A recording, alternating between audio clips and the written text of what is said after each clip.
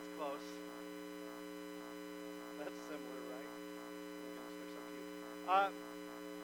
We're walking through the season of Advent.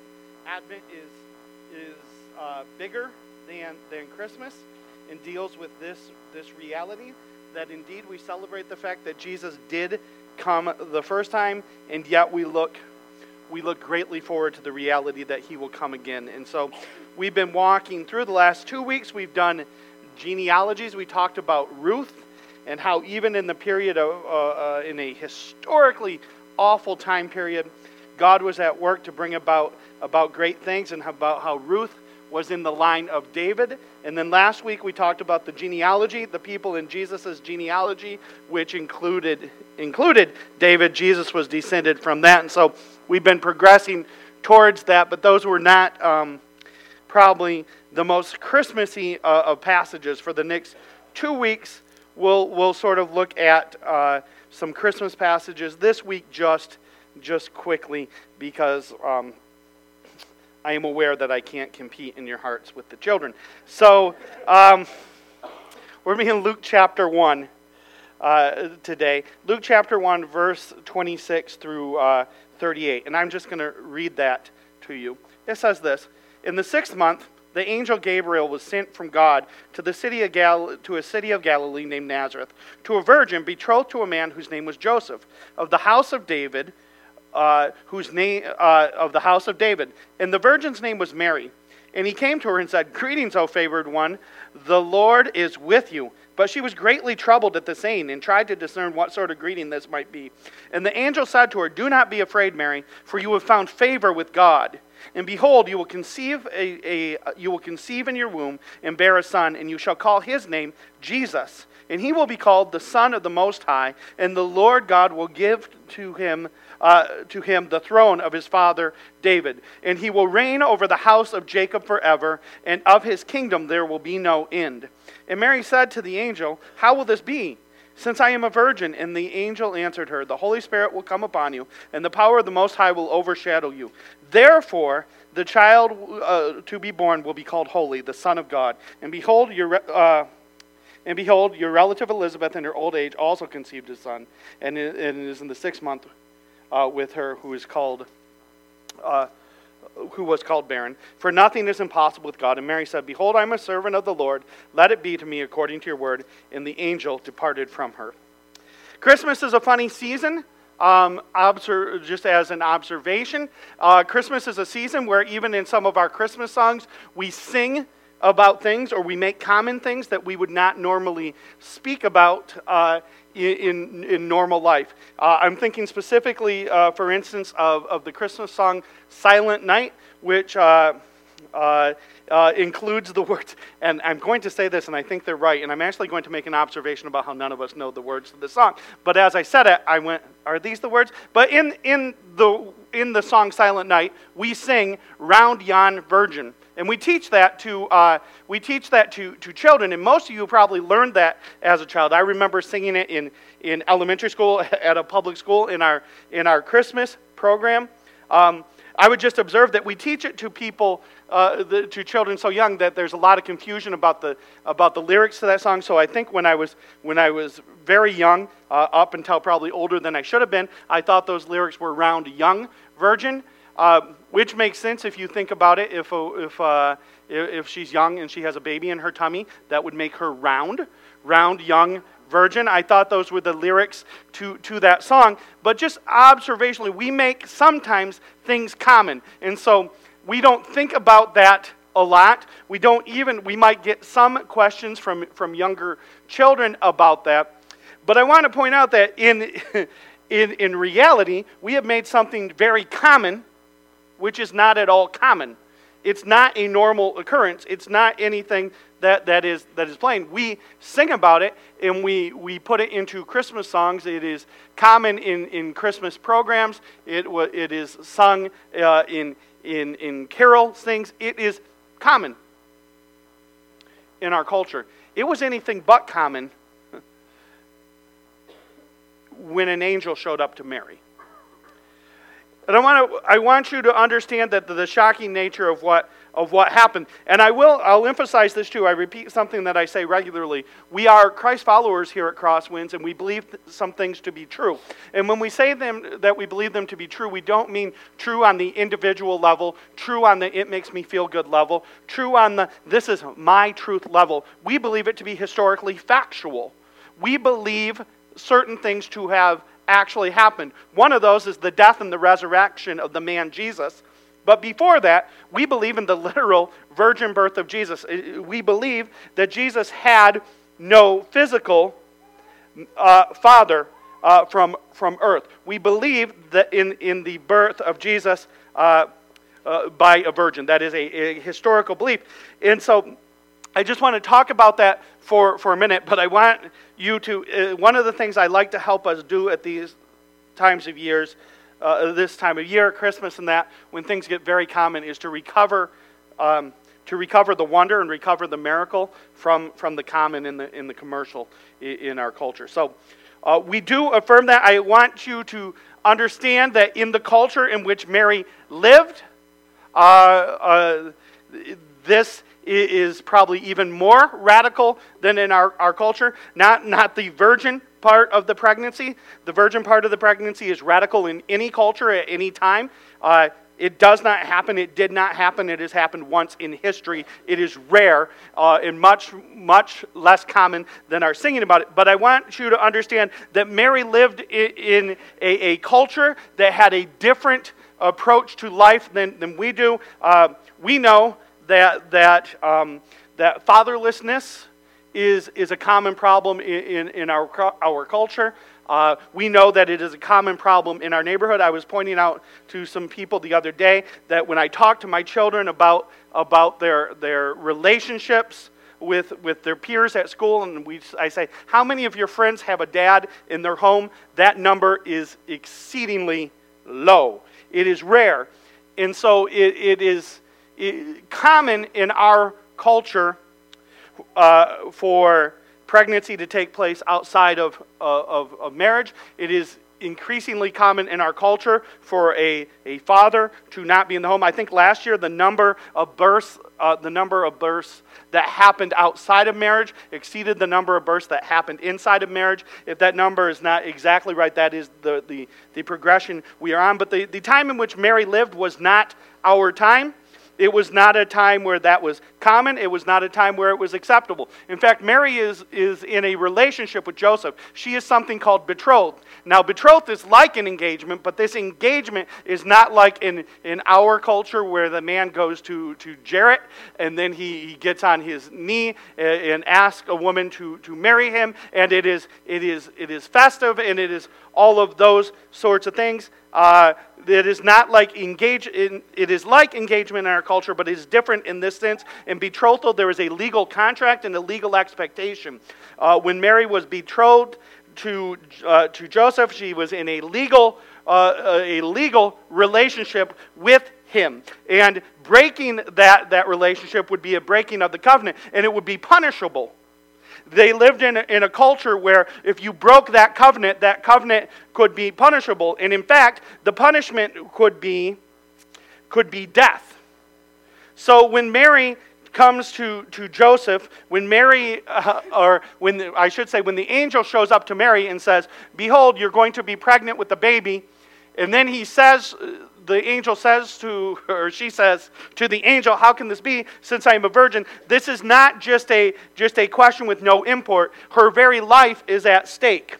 Because Joseph, the one whom she is betrothed to, is going to say, if I am not the one who got this woman pregnant, then somebody else certainly did. Again, I want to remind you that virgin births are not just some quaint thing that happened a long time ago. It has happened once in history. It was every bit as insane and crazy to conceive of in that time, so that when a young woman, Mary, by the way, somewhere around 14 or 15, a young teenage girl comes and says to her fiance, who she's in a binding legal arrangement with to marry, says, "I'm pregnant," and then she says, "But don't worry, it's God's baby." When she says that would have been every bit as shocking, every bit as jarring, and every bit as unbelievable to Joseph as it is to you and would be to you and I if that happened in our culture. There would be an assumption, there would be an understanding, there would be a idea that this young woman has cheated. This young woman has been with another man. This young woman has sexually sinned against me. And now she's trying to lie about it by saying that she did not have sex with anybody. That is what would have been the common thing to happen. So when the angel says to Mary, hey Mary, you're going to have a baby and you're going to have it while a virgin, that is a shocking event. It is not a common event, no matter how many times we sing the song. So Mary, when she hears these things, or she encounters an angel, by the way, we read things into Scripture, and because we have read them enough, or read the Bible enough, if you're non-religious, you read them as a fairy tale. If you are regularly in a church, you read them as common. Angels showing up to people was not common in the days of Scripture either. It happened, but this is not a common event. So that when the angel shows up and says, hey Mary, what's up? She doesn't go, oh, hey, it's one of these situations with the angel showing up that I've heard about, right? You know what you think. You may have a friend or someone you know or an acquaintance who has told you that an angel talked to them, and you probably did not say out loud, well, you probably did say out loud, You didn't say out loud, you're crazy, but you probably thought in your heart, this person is crazy. If you've ever had an angel appear to you, like if you've had angels appear to you regularly, I apologize, I'm clearly talking about somebody else.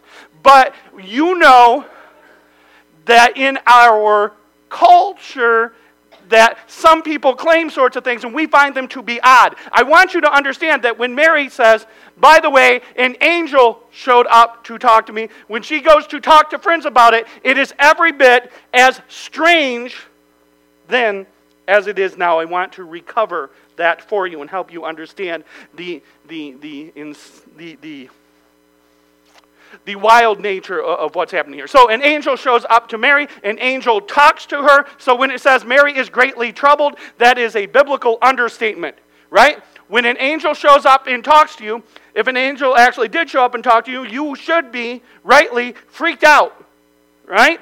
Because an angel's talking to you, right? I want you to process the sentence. If an angel is talking to you, you would be rightly freaked out. That's what happens to Mary. She's like, what is up with this? She's greatly troubled. But the angel says to her, do not be afraid, Mary, for you have found favor with God. And behold, you will conceive, and in your womb you will bear a son, and you shall call his name Jesus. He will be great and called the Son of the Most High.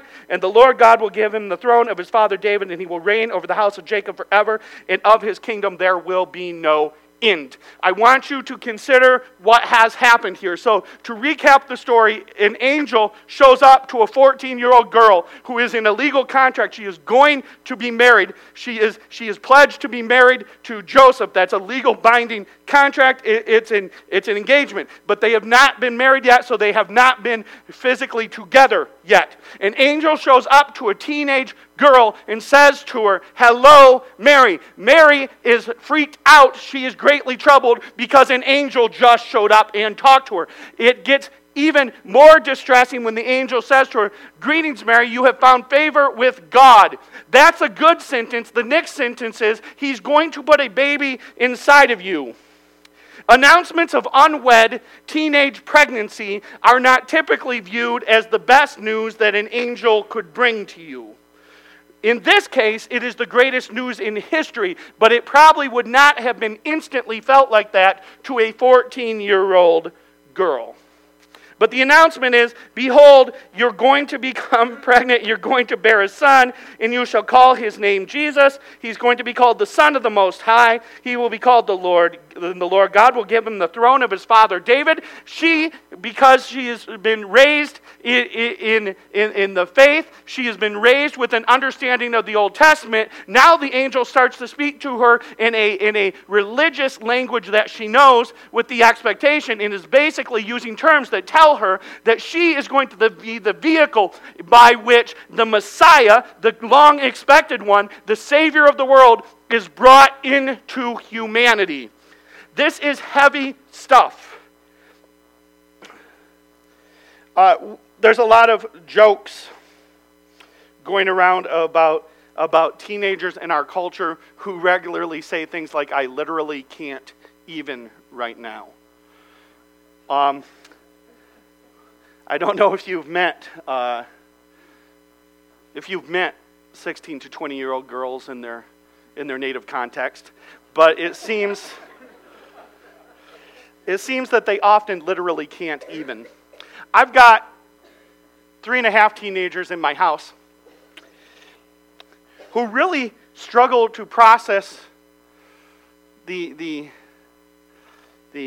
ignoble, the offensive, the incomprehensible request that they brush their teeth, right? That'll send them into a tailspin. This is our morning regularly. Hey, make sure you brush your teeth.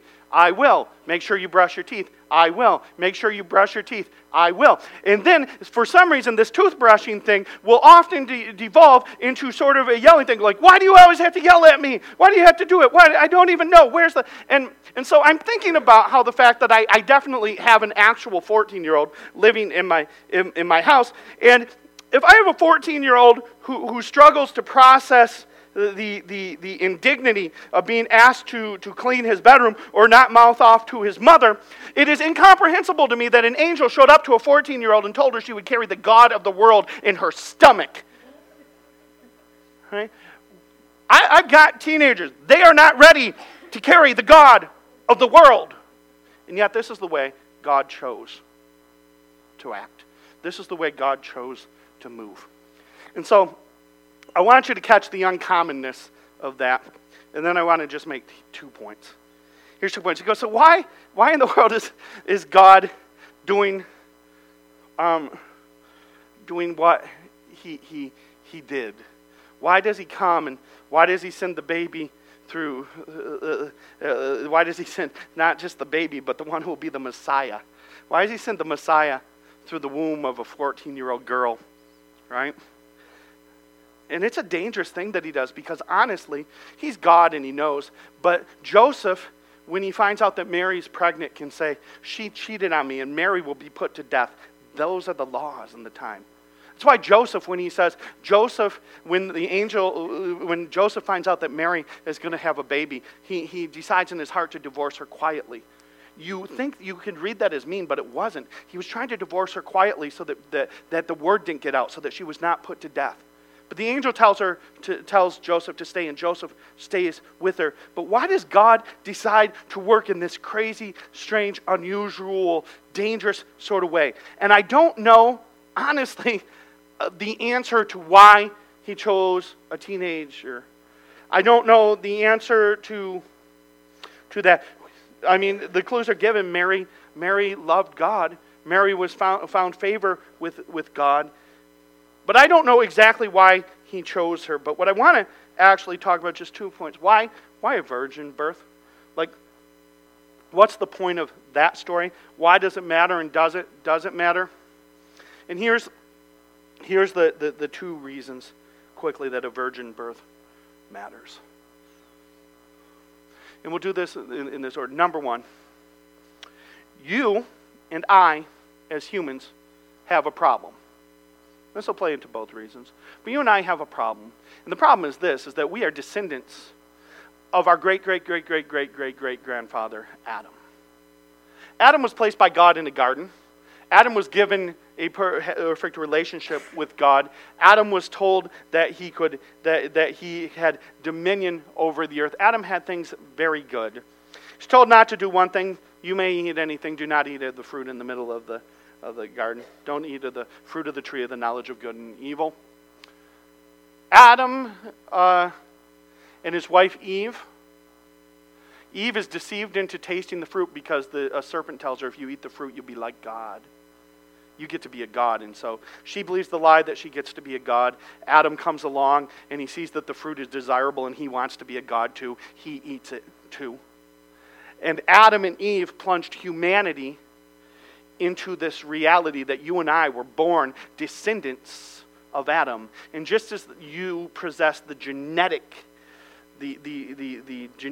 code passed on from your parents, you remember from science class where you did those little squares that told you about how genes work and how traits are passed on. Well, just like you have the traits of your mother and your father in your physical reality, you have the traits passed on of your great-great-great-great-great-grandfather running through your blood, running through your soul as well. And the reality is that Adam has passed sin onto every single one of us. So that when you took your first breath as a baby, you took it as an enemy of the living God.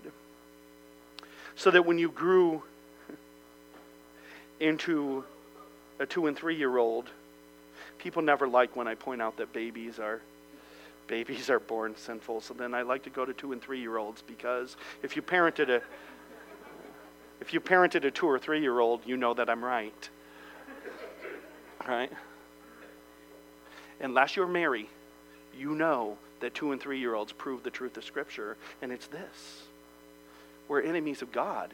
We have Adam's sinful DNA coursing through us. We're born sinful. And so we had this problem. The problem was called sin, and the sin made us enemies of God. But we had this other thing. There's this other reality, and it's this, is that God in his goodness was not satisfied to allow us to continue as enemies. God in his goodness did not want to carry out our destruction. He'd have been justified in destroying rebels to his cause and rebels to his way. He would have been justified, but God was not pleased to do it. In fact, in one place in 2 Peter, talking about why Jesus hasn't returned yet, it says, the Lord is not slow in keeping his promises towards you, but he's long-suffering, or he's patient, not willing that any should perish, but that all should come to repentance. The heart of God is that all people might know him. And yet the reality is, because we are descended from Adam, we are his enemies. And so we wake up each day with Adam's way, with Adam's DNA, with Adam's genes coursing through our spiritual reality, through our being. So we wake up each morning, and like Adam and our grandmother Eve before us, we wake up and we desire to be God.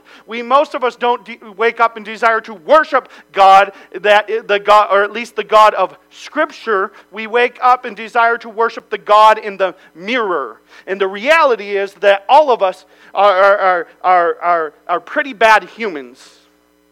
And I don't say that to mean. I say that as a form of confession. I woke up this morning as a pretty bad human. You know what I'm even worse at? Being God. And yet that's what I seek, and that's what I desire. And so that's what happened, is you descended from Adam, and all of mankind descended from Adam. And God, in his goodness, was not content to destroy or wipe out mankind, but rather he was so good that he put into place a plan to rescue and redeem mankind, so that all who would come to him could be rescued. What was this plan? This plan was caught up in the baby who was born in Bethlehem. Well, how did the baby get to Bethlehem? The baby was born of a virgin's womb. Why a virgin?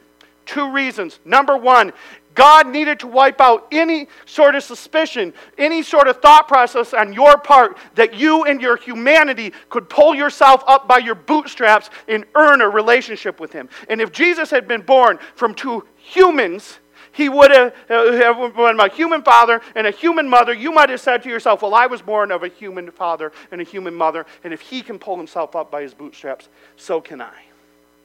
It's not true. We need to wipe that out. Humanity is warped. Martin Luther King Jr. said in another context, but it applies here as well. He said, I have no problem with telling a man to pull himself up by his bootstraps, but to a man wearing no boots, it's only a cruel joke. And the cruel joke that most of us get fed every place we go, from school to self-help books to Oprah, to everything you look at, is this: pull yourself up by your bootstraps. You are the best. Just believe in you. Just believe and you'll be okay. No, the virgin birth is a full-on assault in the idea that all you need to do is believe in yourself and pull yourself up by your bootstraps. You needed something more than just a great human example. It comes from a virgin womb. So that you know, it says here, so that he might be called holy. He is set apart. He's not sinful. This is the second reason.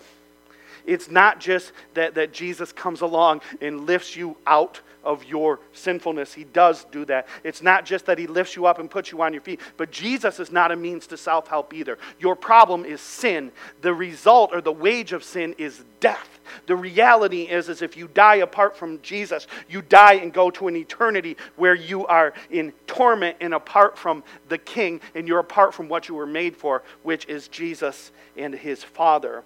And so God, seeing that and not wanting for you condemnation, not wanting for you destruction, sent his Son, born of a virgin, set apart. What did he send him to do? Well, Christmas is always the happy holiday where we celebrate all kinds of joyful things. But the reality is the baby in a manger cannot be understood apart from the adult hanging on a cross.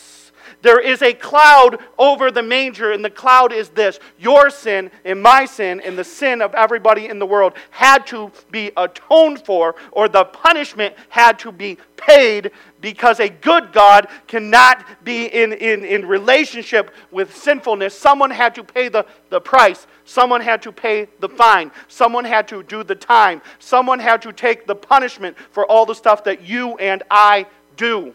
The one who took that punishment could not be another person who deserved that punishment. There had to be more than that. See, you could be punished for your sin and die for your sin, and it would do nothing for me. I would also need to be punished and die for my sin. But if there is one who is going to rescue mankind from their sin problem, he cannot be a sinner like mankind. This is the second reason for the virgin birth. Jesus is born of a human mother, so he's fully human, so that he's able to rescue humans. We needed someone who was like us 100% in his humanity, so he could rescue people like us. And yet, he did not get Adam's sin gene, because it wasn't passed on to him. Adam is not his grandfather. He's born of a virgin to keep sin from being passed on to him, so that this baby born in a manger, this Jesus, is born in a manger, and he grows into adulthood, but his human nature, 100% human, comes through Mary. He's 100%. But he's also the God of the universe, and that comes through his Father. And this is a mystery. It's called the mystery of the incarnation, which is a fancy way to say it's a mystery how a baby could be born and be 100% human and 100% God, and be that at the same time. That is a mystery. But here's the good news of the mystery that's hard to understand. Because he was 100% human, he could die or take the punishment for humans. Because he was 100% God, he never, ever sinned. And so the God of the universe lived a human life, never sinned, upheld and kept 100% of the law on behalf of humans, so that his Father was pleased to have his Son put to death on a cross to take the punishment that you and I deserved. So that when we say that the hope of the world comes from a virgin womb, the hope of the world is not good Christmas cheer. The hope of the world is Good Friday resurrection. The hope of the world is not that the baby gives us something to be excited about. The hope of the world is that the baby grew into a man, and the man grew into a Savior, and the man never sinned. He was both God and man. No sin was in him, and he was put to death on a cross, the Bible tells us, for the sins of us all. Upon him were the iniquities and the sins of us all, so that you could know God. It's a crazy thing that Christians believe. And I never come here to make excuses for that. We believe that an actual baby was born from an actual virgin. We believe that he was actually God, actually man, that he lived with no sin, that he actually kept 100% of the law. We believe that he was actually put to death by the religious leaders at the hand of the Romans, that he was nailed to a cross, that he hung on the cross, that he died, that he was in a grave for 3 days, that after 3 days he rose from the dead, and when he did, he proved not only could he take the punishment of sin, but he could also conquer sin's curse. He took the punishment of sin at his death. He conquered sin's curse, death at his resurrection. And we believe that he has ascended into heaven, and he is coming again, the second advent, which we celebrate. He is coming again to judge both the living and the dead and to bring his children, Scripture says this, safely home to God. We believe that this Bible, this book, this collection really of 66 books is true from beginning to end. We believe it's historical, we believe it's factual, and we believe it changes everything. And I get that you can look at me and go, that is so silly. And I'm actually cool with that. I'm okay with that. But I want you to hear it. I want you to hear this. I believe that there is no more important event in the history of humanity than this. That there was a baby born in Bethlehem in Judea to a virgin girl who was 14 years old, whose husband decided not to divorce her, and he decided not to kill her, but to stay with her. And that baby was born, and that baby was raised, and that baby grew up and grew in the Lord, and that baby grew into a teenager, and that baby grew into an adult, and that baby never sinned. That when he was an adult, he never sinned. He kept every bit of the law, and God was pleased to pour out his wrath or his punishment on that baby grown into adult who was Jesus, so that you and I might have friendship with God and that we might worship that child grown into an adult, Jesus, as Lord. I get that that might be silly to some people. We confess it is true and is worthy of worship here at Crosswinds, though. And I want you to understand in this season that Christmas is a beautiful thing, not just for the trees and not just for the wrapping paper and not just for the good cheer and not for the Charlie Brown special or not for any other thing we surround it with. But Christmas changes everything if you understand just who that child born of a virgin was. So my call to you this morning is, if you don't know him, man, I want you to know him. I never know, I'm not that good of a salesman that I have, if you accept Jesus, it'll change everything, and tomorrow you'll wake up rich and wealthy and pretty and all those kinds of things that I don't have those things. What I have is that I have a relationship with the man Jesus Christ, who has taken away my sins, who has wiped them out, who has forgiven me, who loves me and cares for me. Even though daily I sin against him, even though daily I try to separate myself from him with my sin, not a one of my sins is more powerful than his cross. I stand here as a man redeemed. I stand here as a man saved. I stand here as a man who has a friendship with Jesus. And I'm not a great salesman. All I know is this, is that knowing Jesus is the greatest thing in all of history. And it's the only hope for what ails you. And every hole you have in your life, everything you think you desire, everything you think you want that you have tried to fill with money or cars or relationships or jobs or any other thing that you thought would fill you, not a one of those will satisfy what really ails you or what you really desire. Your deepest and your greatest desire is to be restored to a friendship with God through the man, Jesus Christ, who is our Lord and our King. I'm not a salesman, but I desperately want you to know Jesus. That's what this season's about. That's what Advent's about. And he's coming again. And when he does, oh, what a day that's going to be. Pray with me.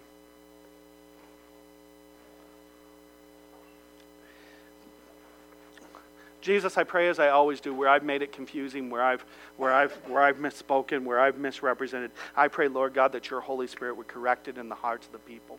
Lord God, I also pray this, that in this season of the Advent where we come and we celebrate this Jesus, where we celebrate you, I pray that we would celebrate you as the true, real, historical Jesus, that we'd realize how shocking the story is, so we could get to this reality, that you were God in heaven long before you were Jesus in the manger, and yet the Father sent you, and you gave up your throne, and you traded it for a manger, and you traded it for a virgin's womb, so that you could rescue sinners like us. I pray, Lord, that you would impress upon our hearts, impress upon who we are, that you are a great God who wants to rescue us, wants to have friendship with us, wants to fulfill us, wants to give us the deepest desire of our being, and wants to wipe out and take away our sins, wipe them out, forgive them, and separate them for us forever. That is good news. So we pray for your Advent, Lord. Even so, come quickly. You're a great God. In your name, amen.